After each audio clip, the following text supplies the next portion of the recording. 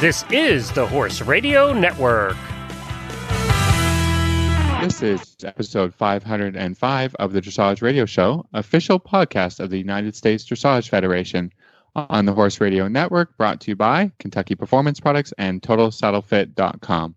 Today we have a great show that includes discussions with top rider and manager at Helgstrand Dressage, Ulf Moller, as well as freestyle choreographer Beth Hall, and we're going to answer our listener question for the Total Saddle Fit trainer tip.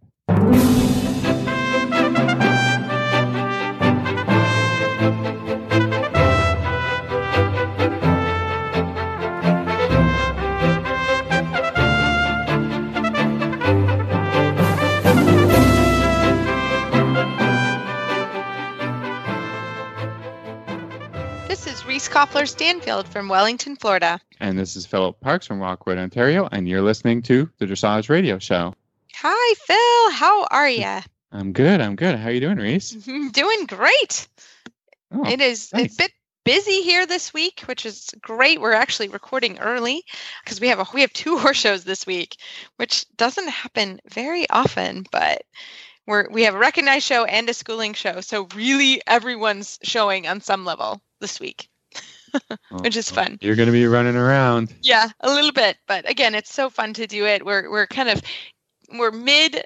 We have a couple more weeks, so we have lots of stuff going on. So it's been quite fun. So we're enjoying that for sure.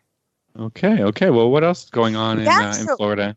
It's a great week. So this week is actually Nations Cup week. So we'll have lots of fun things to talk about at the next show.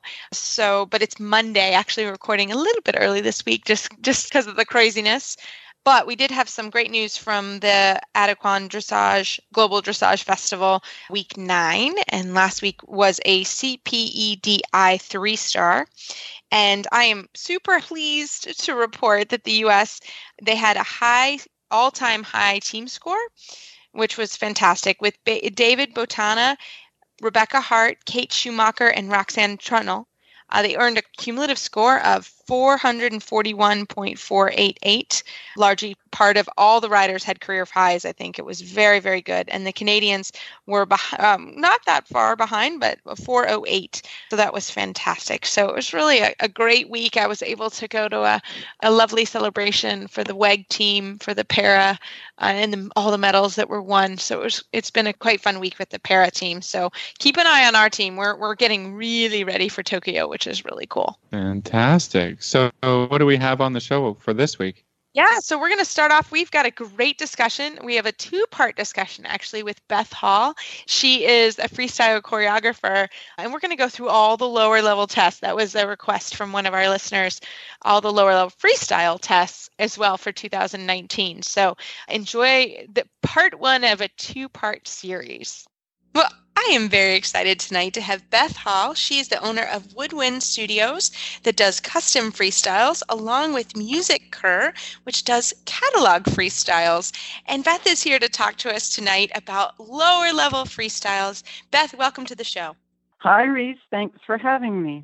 I am so happy to have you because we work with you. You have been so wonderful with us and work with multiple of my students and along with me. And we made it to the national championships on our first level freestyle and just debuted a second level freestyle last week with Pam McKee's Marcus, and it went quite well. And so you're a pleasure to work with, and I was really thankful that you were able to come on and chat with us. Well, thank you, and I'm glad you're having that kind of success with your freestyle. They're very fun, and I enjoy freestyles, but it's also, I'm not somebody that is musically inclined, so I have to work with someone like yourself.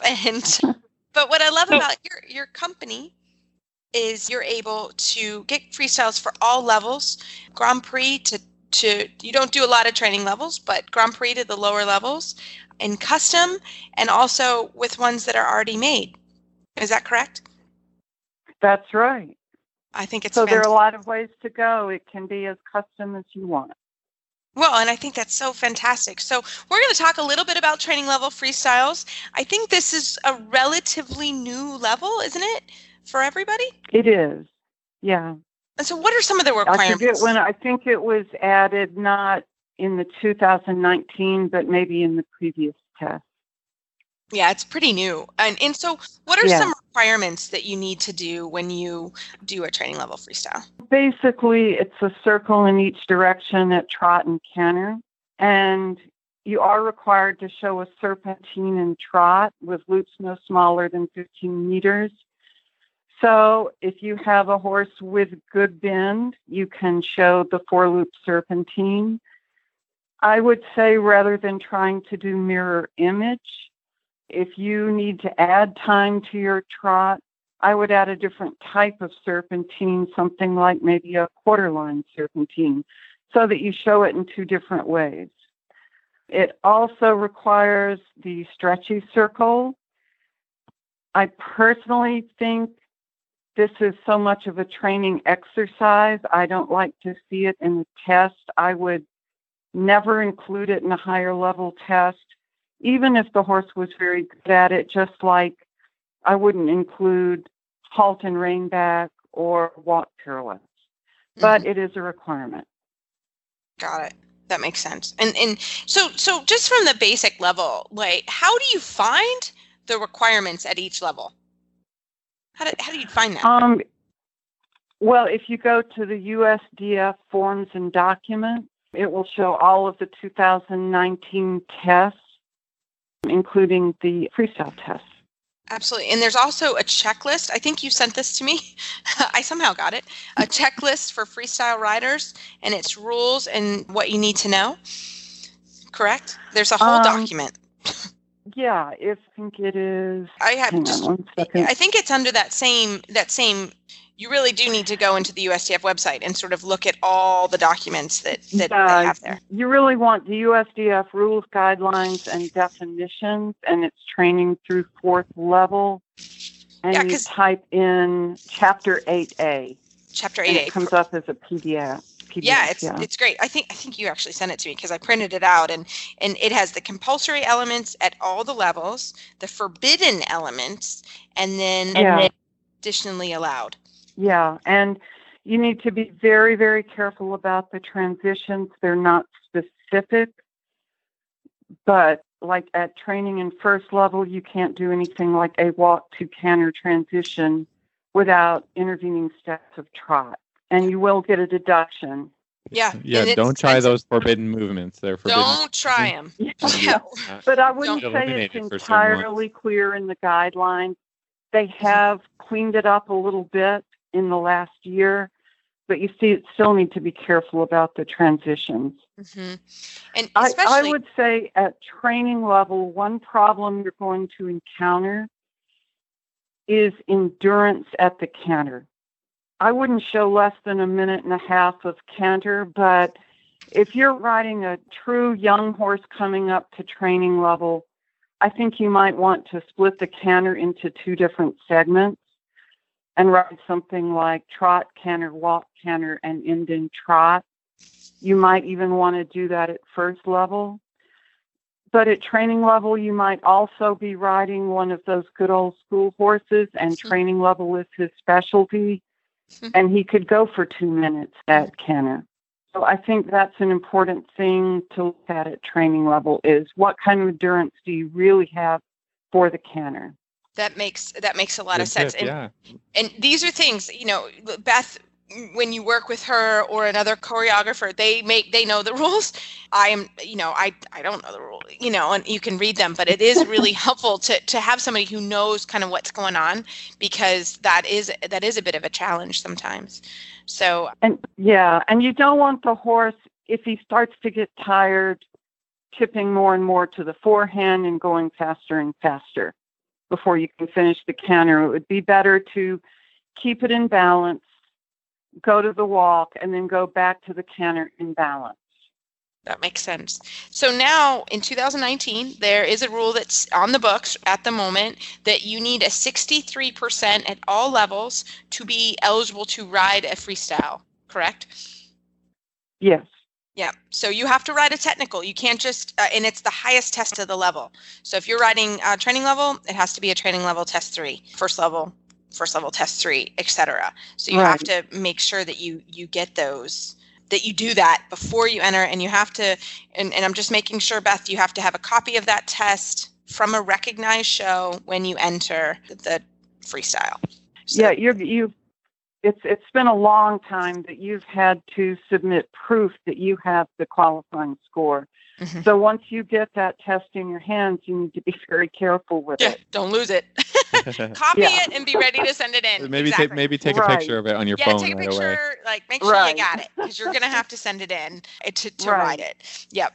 Fantastic. Well, I think we are ready for first level. Can we move on Okay. to what are the requirements at first level freestyle after you've gotten your technical 63%? And then what are we eligible to do in the choreography? Okay, you're required to do 10-meter circles in trot, 15-meter at canter, leg heel left and right at trot, lengthen the stride in trot and canter, and change of lead through trot. They have changed the requirements for lengthening, medium, extended. You are now required to show it on a straight line. You're allowed to show it on a bending line, but you won't get a technical score that way. It would only count towards choreography. So I think that's the big change in these new tests. And talk a little bit about, I mean, you've got to be able to do the technical movements that you design, right? I mean, you've got to be kind of careful with that. It's a real tightrope that you do want to show the maximum difficulty of which that horse is capable without losing ease of movement. And I think it's the ease of movement you have to be very careful about. It would be better to drop a little difficulty and show that the horse can perform it easily and with competence rather than struggle with the difficulty. I have a system. I develop questionnaires at every level that I send to riders when I'm designing the choreography. And I write down every single way that you could potentially perform a movement, and I have them score it 1 to 5, with 5 being the best possible way for that horse to do it. Not necessarily the most difficult, just the best.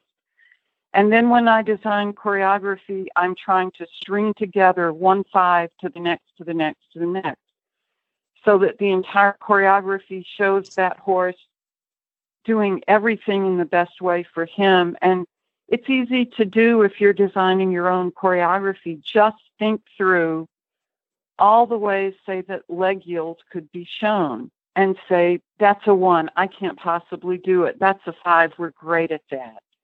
So that on your own, you start to do the same thing. That makes sense. And that's important because you have to be able to do it a couple times. I mean, you're going to live with this freestyle a while. And I've had that challenge where, we do it here in Florida and then maybe we don't do it again till the regional championships in September. So that is always a challenge, to try to make sure that you're getting it sort of right and that you can grow with the freestyle. And, it definitely can be a tightrope, especially like right now, it's still kind of early in the season. We feel like it's not because we've been doing it a while now down here, but, it's still early. So, that's always been a challenge. And when you do the change of lead through the trot, you have to do it left and right, correct? You have to do it both directions. Correct. Yes, you have to show it both ways. Well, which makes sense. So again, there's that tightrope balance between what you're doing technically and what you're doing artistically and how you sort of marry the two. Can you tell us a little bit more about that? Yeah. At first level and at second level, it's a simple change. But one of the difficulties of the lower levels is that it's very hard to change directions at canter. Mm-hmm. Once you hit third level and you've got a flying change, you can kind of move the horse around at will and show a lot of bend changes because you've got that flying change in your pocket. It's a little more awkward at training to second level because that change through the trot steps aren't going to sync up with music. It just feels a little awkward. But you might have to do those changes more than once in order to show enough variety in the canter so it's not all left lead, left lead, left lead, and then you go do the right lead, and then you're out of it. So ideally, you do have good balanced changes of lead through the trot at first level. Yeah, that makes total sense. Absolutely. Yeah. Because again, if you don't, it's expensive. It's expensive and it looks funny. Yeah. And I had this catch me once. I was trying to do it very artistically to the music, but it's still, the change of lead through the trot, still 3 to 5 steps. And I was trying to be very artistic.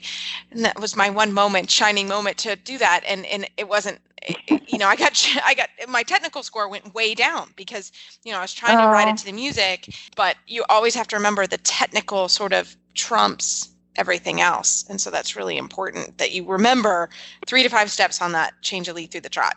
I learned that the hard way.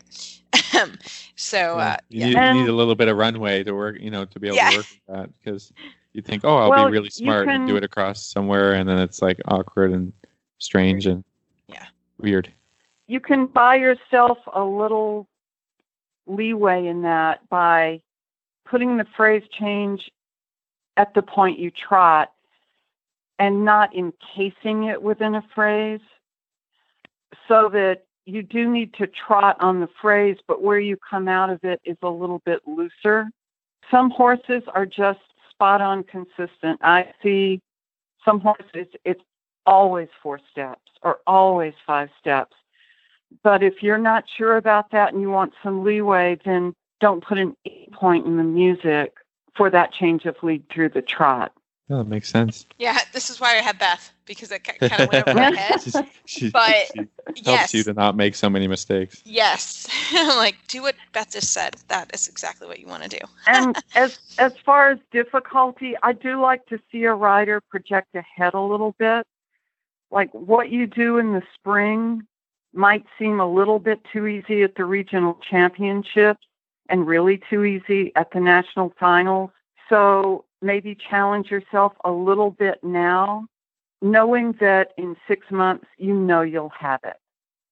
I find that especially with juniors, they tend to really underestimate what they can do, and 6 months down the road, they're sorry.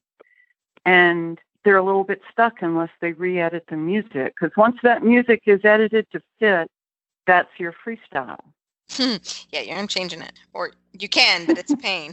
Yeah, for sure. That makes sense. I'm like, you can, but it's expensive too. Yeah, so. Exactly. It's expensive. It changes things a lot, for sure.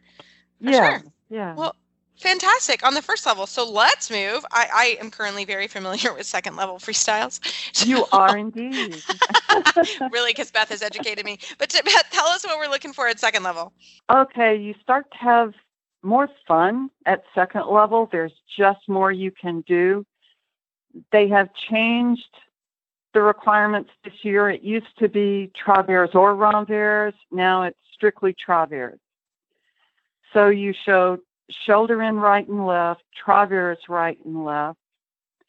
And renvers is allowed, but to me, that is just enough lateral work already. I wouldn't add renvers personally. Medium trot on a straight line, medium canter on a straight line, and then the simple change of lead, which is the canter walk canter to the right and the left. And you also show counter canter right and left. And that's really where you can add some difficulty. I had a client last season insert a 5-loop serpentine in counter canter, which scared me a little, but she was great at it, and she won the national finals with it. So if you can make a 12-meter turn, that's a place you can really add difficulty. I'm laughing because my horse couldn't, and we had a pretty tight serpentine loop in there, and I was like, Beth, I cannot do that. Like, no. And I didn't have the luxury. I had to show it the next week. So I was like, yeah, that's not happening. We have got to take that out. So I'm kind of laughing on a personal note because I was like, oh no. But it is true. I mean, we enjoyed the second level because you could start to say, okay, Beth, we're good at this. We're not good at this. What can you do? And you had a couple freestyles already done, and one I just couldn't ride. I mean, it was just too hard for where we were. Yeah. And you really have to step back and say, we're not prepared for that. and the technical score wouldn't go down. And so again, I would not recommend to do what we did, which was a fairly tight time frame. What is the normal time frame you like people to, not the frame we did, to prepare their freestyles, because this does take a while, especially if you haven't done them before. Yeah, I mean, for me, it depends on the time of year because I'm so booked. So I have to look at my production schedule and where I could fit you in. But I would say in a perfect world, at least give it 2 months, because I find sometimes people have glitches they don't expect. Like, you do have to film your choreography. And if you're not set up to film and you're not used to it and you don't know how you're going to upload it, give yourself a little bit of time to sort that kind of thing out.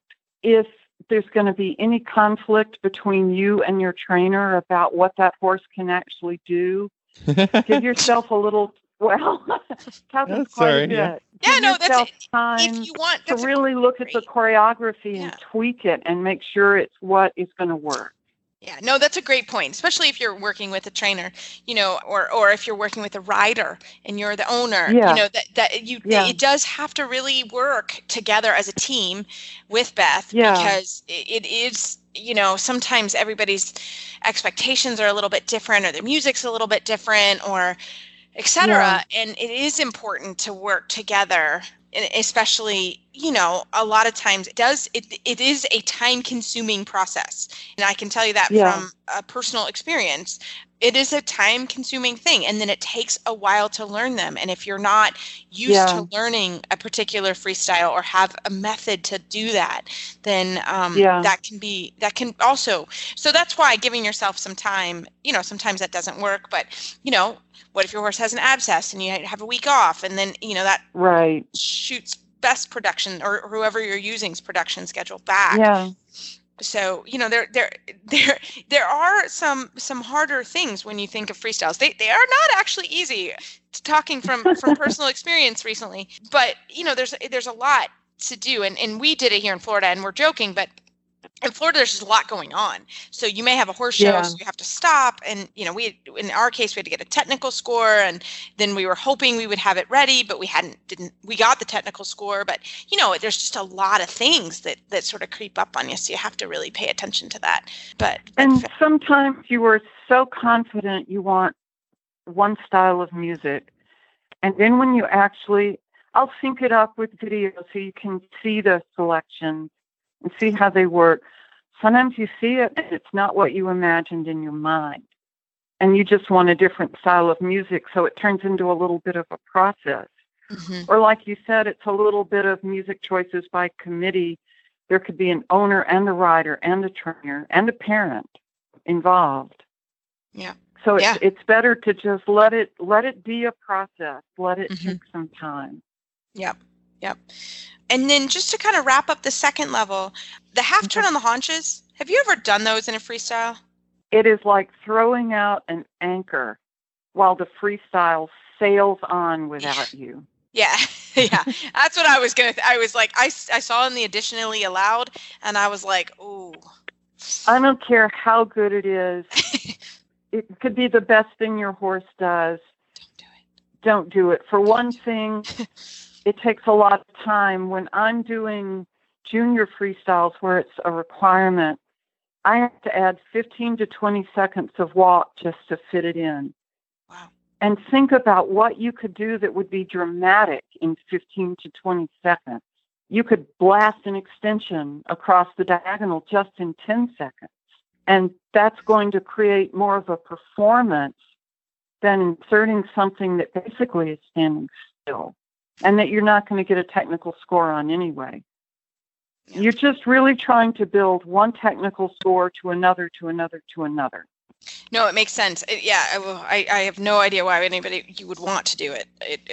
But people do. I don't know. And that is another thing. The time requirements at the lower levels, what is it? It's a maximum of 5 minutes, and there's no minimum, which is very helpful. I wouldn't go under 4 minutes. I think you want to at least show that the horse is fit enough and athletic enough to at least go 4 minutes without stopping. That makes sense. And I think you want to show a little creativity, which takes a little bit more time. If you simply insert the technical movements one time, and that's it. You're just not allowing yourself room to pad it with a little bit of originality.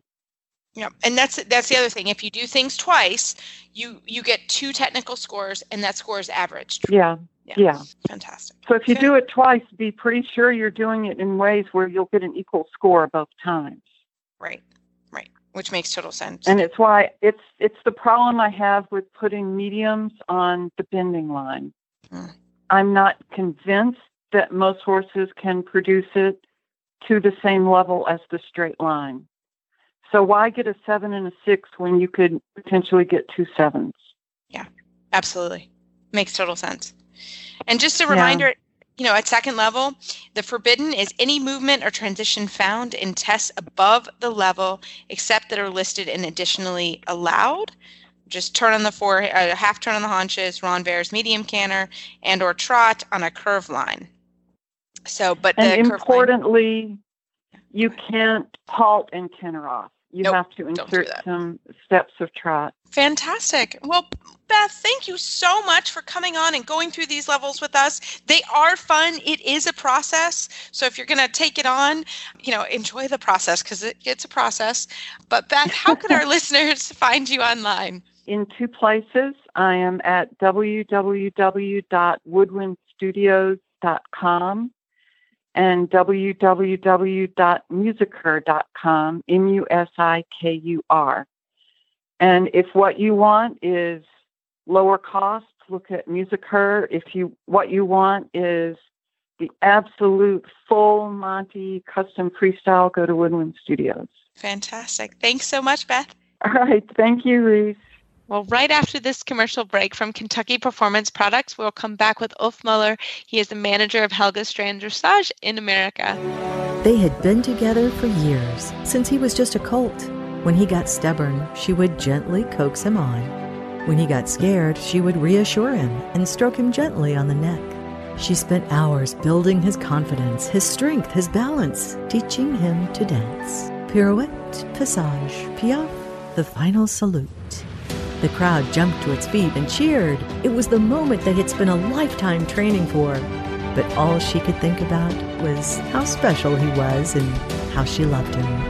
This love story is brought to you by Endure Extra, providing high-fat calories, direct-fed microbials, and natural vitamin E to support optimal condition and performance. The horse that matters to you matters to Kentucky Performance Products. Call 859-873-2974 or visit kppusa.com to order today. Well, this evening, it is our pleasure to have Ulf Moller on. He is a world champion young horse rider, amazing trainer, and he's here in America as manager of Helgstrand Dressage. Ulf, welcome to the program. Yeah, welcome also from my side. Philip and I met you many years ago at the Young Horse Trainers Conference, the first year at Scott Hassler's, and I can't remember what year it was, but I will never forget. I had never been exposed to training young horses, and to watch you come in and train the horses was quite an experience. So it's fun to have you on several years later. Thank you very much. So, Ulf, tell us a little bit, just to start the interview, about yourself and your history, because it's a really very, very interesting history in the horse sport. No, but it's a very easy thing. My father, he started breeding horses, and so I was from a young boy on, I was riding young horses and showed them also for the Pferden auction, because at that time that was the most prestigious thing, that you can have a horse at the Pferden auction. Then Mr. Köhler, who was the founder of the Pferden auction, he asked me if I would like to ride auction horses in the Pferden auction, and for sure I love to do this. Then over this, I got contact to Mr. Rehbein, who was at that time the best professional trainer rider in, I would say, worldwide. Herbert Rehbein, unfortunately, died too early. Then my parents want me to study, and that was not my plan. But as a good son, I said, okay, I will do it. But then I want to study veterinary medicine. Then I got a place, so I studied. But I went on riding young horses in the Pferden auction, and when I finished my studies, when I had my doctor title, I started to work full time for Pferden as a sales manager. I did this 5 years. So in total, I was there 15 years.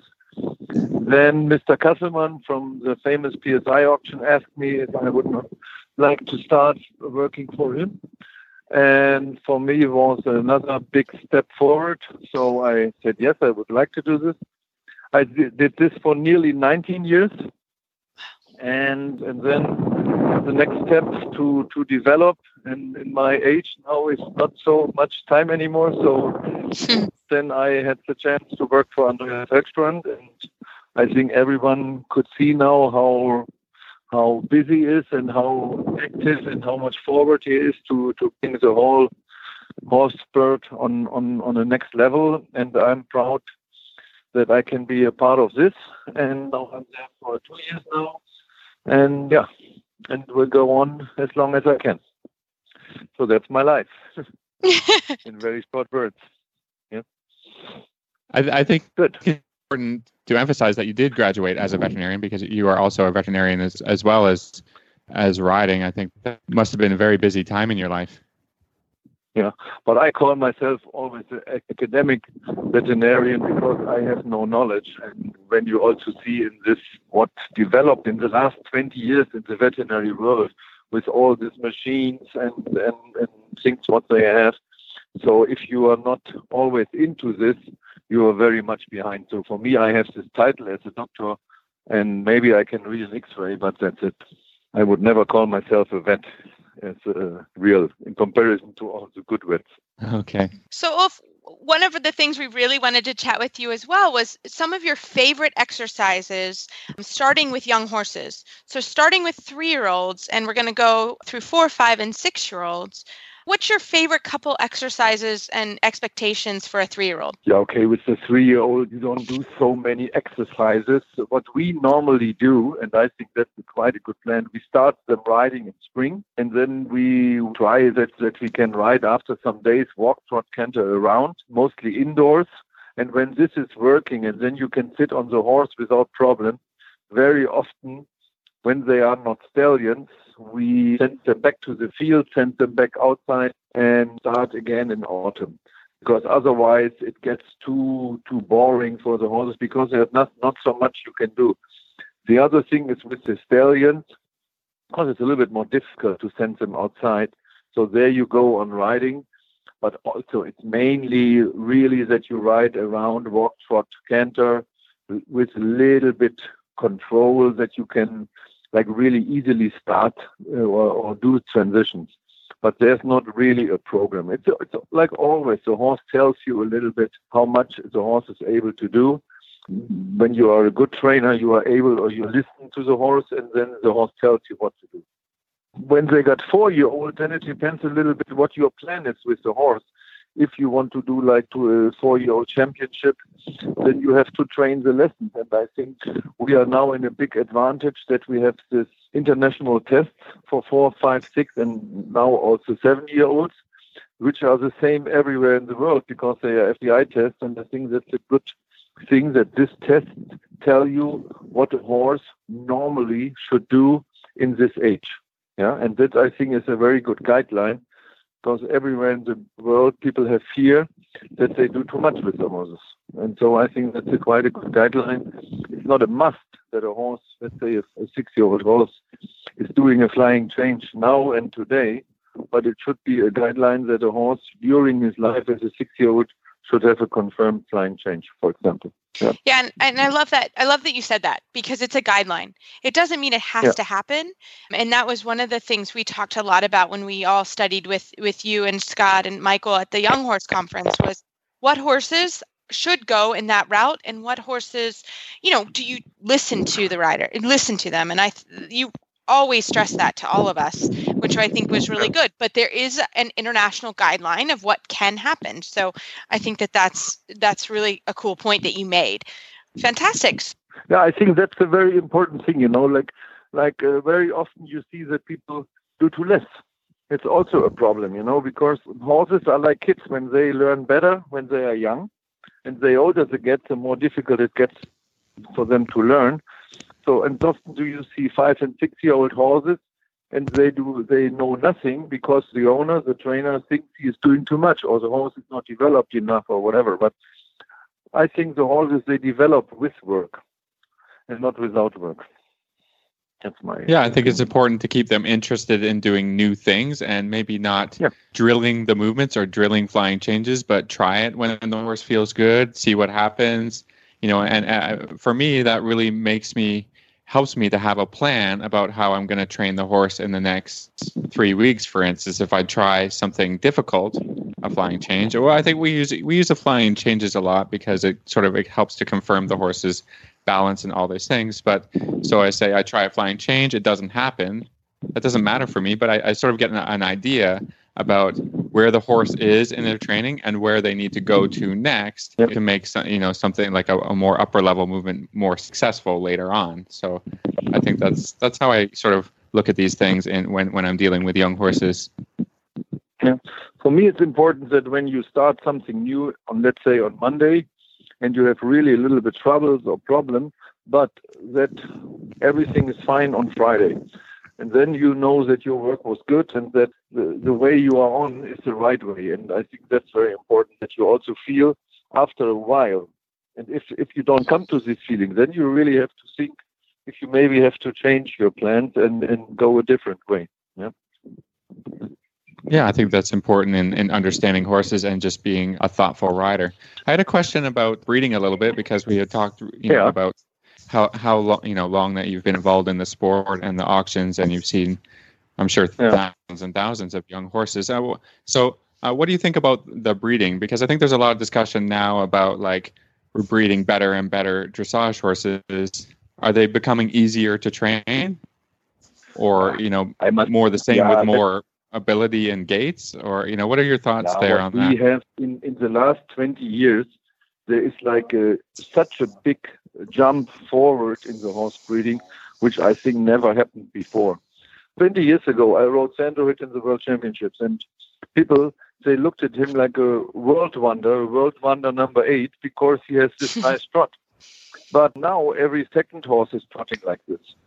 And so that is really nice, swinging, supple trot with a lot of front leg. It's now normal, and at that time it was totally a new thing. And in the last 20 years, that developed so much. So the breeders, they did so many nice things for us and makes the training so easy.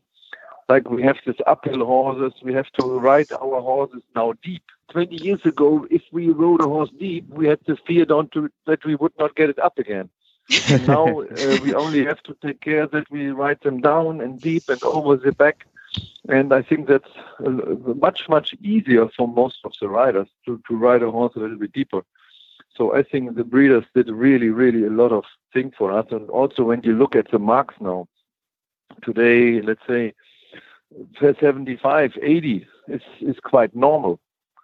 Yeah. And when Dr. Rainer Klimke won with Ahlerich in the Olympic Games, he won with the 69 something. So that is also a development from the breeders, from the breeding, from the potential of the horses. So that's fantastic. Yeah, it's fantastic. So when you talk about, developing a young horse and looking for qualities for an FEI horse, what are some things that you look for? Yeah, that's a very good question. Yes, I know. Taking notes right now. So, it's so difficult to describe. Let's say what you need for sure is you need 3 gaits. You need a walk, a trot, a canter. You don't need it with too much ground cover, not too big, but nice uphill with a nice lift of the front legs. But what is the same important, and for sure you need confirmation and good legs and all this, it won't last long enough. But what is also for sure the same important is the interior, the head, the willingness, the trainability, also the understanding from the horse to repeat and repeat and repeat without getting too bored, and that there's really the horse willing to do this. I always say there are for sure more people or more young people in the world. They can run as fast as Usain Bolt, but not everyone wants to live without pit and drinks and parties and whatever. And that's the same with the horses. There is for sure so many talented horses in the world, but they have to have the right interior, and they have to ride or to find the right rider and the person who understands them, and then they will become a brilliant horse. But there's a lot of things which have to fit together. Yeah, and some luck in there too, huh? Absolutely. It's all, in the end, luck is most of the things because, like I said, the horse has to stay sound. The whole way has to work out. There's a lot of luck. Yeah. And I always smile a little bit about these people that they see a 3-year-old horse and say, this will be the next Grand Prix horse. It can maybe become a Grand Prix horse, but for me, a Grand Prix horse is a horse which at least gets in this high lessons, like Piaffe and Passage, and this is what makes a big difference. At least 7th. Yeah, that is for me a Grand Prix horse, not a horse which is maybe going in a horse show with 3 competitors and make the 62, and then you say, wow, look, now I have the next top Grand Prix horse.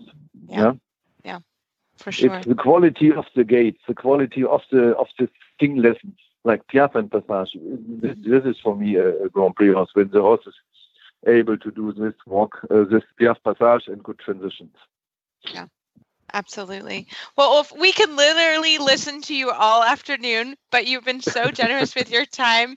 And also, problem. Just something, you host events in the winter at Helgstrand, and they're free of charge. You can go, and we saw you 2 weeks ago, you did an event, and it's just very cool to see the training. So if people are down next year, I have a feeling you'll probably do it again. But how can our listeners find you online if they're interested about what you're doing here in America? Yeah, we are also working on this. We are also really trying to build up a little bit like a network that people get more information. The first time we did an open house with training, it worked really good. We had a lot of people. The last time, the communication was not good enough, but also this, we will be better. We will have it on the website. And I think today also when you have something at Facebook, it will spread out to everyone and all of the people will read it. And I think also here in our community in Wellington, people talk about it, and then the one person informs the next person. So I think we will make it. Word travels fast there. Yeah. And what I really like is that we do it for free. Yes. Because I can really see how hungry the people are for this information, for this education. And we our first idea is that we sell horses, but we also want to show the people that we have good horses, that they build up confidence to us. And I must say, always after these open houses, we had more interest from people, more emails, more requests. So I think we for sure we will go on doing this. Fantastic. Sure. But like you said, it's for free. And so, check out the website and Facebook as well, Helgstrand Dressage, so that you can find out when it is, because we knew about it. I don't know, same thing. Someone told me about it and we went over, but it's really cool that it's for free and you can go and watch really, really amazing training and really, really amazing horses and riders. So, Ulf, again, thank you so much for coming on the show. We really appreciate it. And we'd love to do it again sometime. Okay. Thank you very much. Thank you. Thank you. Bye. Bye. Bye-bye. Bye. Well, Phil, I still loved our interview we had with Justin from Total Saddle Fit last week about the stability stirrup leathers. If you didn't get a chance, Justin's so cool, and he talked about how he actually developed these stirrups and why they're the leather they are and the width they are. And Phil, you and I are both using these stirrup leathers, and I love them. How about you? I've been having a fantastic experience, in comfort and in their ability to help your legs stay quieter. So we thank Justin for coming on our show and talking about them, but also thank him for his great products and the girths and the saddle pads and everything at Total Saddle Fit now comes on with free shipping for the next little while. That's what he was talking about also. So you can have a free trial, you can have free shipping, check out all their products at totalsaddlefit.com.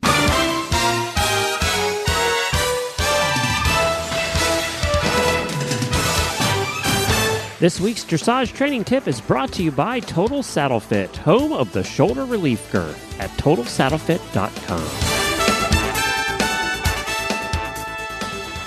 So Phil, you've got a fantastic Total Saddle Fit tip of the week for us, or a question. I don't actually know what it is. So what is it?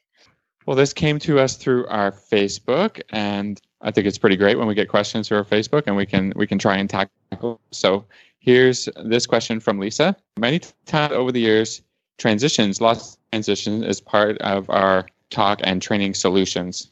But what does that mean exactly in terms of quantity? How do I know how many transitions and how frequently do I ride these transitions? So I think I'll just to you. There's a lot more to this question, but I think we can just cover it by talking about the transition problems. Absolutely. So I think this is Lisa from Minnesota. So I'm going to give a shout out to her because she's fantastic. And I went up to that group and did a clinic in November. So shout out to Lisa. She's a dedicated listener and a great person. So shout out to you. So I also know that her pony that we're talking about, but really the thing about transitions is they are really to develop muscle and also help with horses' balance. So it's a great how much is always the question, right? I think that's a little bit where you have to come in as a rider, feel how your horse is doing. It's really hard to say, today was a Monday for my almost Grand Prix horse, and he did a lot of transitions. That was sort of my goal, but I am actively trying to build his strength, to build his strength in his back and to build his rebalancing. So he's doing a lot of transitions right now, but he also is, we're full blown work right now. So the horses are quite fit, knock on wood, everything's going well. And so we're doing a lot of transitions, and I taught some lessons this morning. And again, I'm working with pretty fit horses, and we did a lot of transitions. Again, knowing that we wanted to strengthen these horses' backs and we wanted to get them, we're trying to step up a level or getting more confirmed at a certain level. So I would just say, as you think about riding transitions, think about it's like doing a squat at the gym. There's a certain point where you can do tons of squat. You can, for me, I have also had an injury, that type of thing. Like I can't, if I am working on squats, I can't go out and say I'm going to do 100 of them. Maybe today I do 5 and tomorrow I do 6 and then I take an easier day and then I can do a few more. So I think it's important to think of transitions also as the horses having to carry more weight and sit a little bit more behind, so it can make them sore. So you've got to listen to your horse. You've also got to think about, are they transitions within the gait? Are they transitions between the gaits? Those are all important things to think about as you do them. But transitions are really important. I think they need to be done, kind of have an idea in your mind of a methodical way of thinking about how many you're doing so that you don't just go out and do 100 and make your horse sore. But in general, I think you can really think about that as you're riding along. Phil, what do you think? So we do talk about a lot of transitions, every time we're discussing training problems. I think you have to do transitions with an idea of what you're trying to fix in mind or what you're trying to accomplish with them. So, let's just talk about the lower levels, a training level horse or a first level horse. When I do my stretch work, to begin my ride, walk, trot, canter, I do transitions to make sure the horse is listening to my forward aids and my backwards aids. So maybe they aren't going to be the best balanced transitions, but I want to know that the horse is going to go forward when I ask. So, I'm walking around on a longer rein, maybe even a loose rein, depending on the horse. And then I put my leg on. I want to feel a reaction. Right. And then I'm going along in trot and, I give a little half out with my seat or I give a little contact on the reins and I want to know that they're listening and come back to me. So I think that's kind of the most basic kind of transition. You're doing them between gaits. Normally I do 4 or 5 between walk and trot. And then for the younger horses, I like to do a lot more to get the trot canter transition is really a great way to get your energy going and get that horse loosened up. So I would do probably 4 or 5 on each side. As far as those, kind of on a 20-meter circle or on a curve somewhere, and then they get another walk break, and then I pick up the reins, and then now I'm just, I've kind of got a plan for the ride, what I want to do with the horse, and I also have to have a plan for what I want to do with transitions. So if I'm trotting around and working, trot to halt, I like to do that transition early on. Again, just get the horse listening. Then I have to have an idea of, what's the normal idea that the horse has, what's his normal problem, and I just do a transition, trot to halt. Some horses are crooked, some horses don't come with enough energy into it, so I just do an evaluation transition, and I go, that wasn't very good, or that was pretty good, and then I say, okay, what do I want for my next transition to be? And then I would do probably at least 2 more to just, okay, the first one was crooked, the second one I want straighter, and if the second one's straighter, great. And the third, by the time the third one rolls around, if it's even straighter, even better, then I'm done with that, right? Then I move on, go the other side or whatever. But I want to ensure that as I'm doing transitions, that something is being accomplished. And as long as that is, as long as the transition gets better from the first one to the third one, or maybe it's the sixth one, then I'm okay with it. It doesn't have to be perfect, but it just has to be a little bit better. And then, do it, some other transitions on the other side. And then I, make a new plan, whether I'm going to go to leg yield or whatever. So, I don't have a set plan for I'm going to do 50 transitions throughout my ride, but I'm going to say I'm going to be accomplishing something with my transitions. And for sure, for the upper level horses, I really make sure that for every half halt that I give, I get a response. Otherwise, it becomes a transition after. So if I'm going along in trot, I want to give it a little half halt to rebalance the horse in a corner. That's where I'm normally giving half halts, and something happens, I'm happy. If nothing happens, then of course I'm going to come right back down to walk or a halt. So again, this is idea of transitions with a purpose. And I think as long as you're doing that within your ride, you're teaching the horse something, and they're becoming better balanced, and they're becoming better in tune to the riders, and you'll have a better, the next ride, and then 10 rides after, the horses get stronger, and that's a progressive training. But I'm not just doing transitions for the sake of doing them. I think really pointless. The horse doesn't learn anything. I love progressive training through transitions is really important. And the fact that they are good and useful transitions, I think is fantastic. Hey, Phil, just real quick, you said at the beginning of backwards aids, you're meaning going backwards, right? When you say that. I'm going if they're in a certain, if the rhythm is too fast, and I give an aid to slow it down, that they slow down.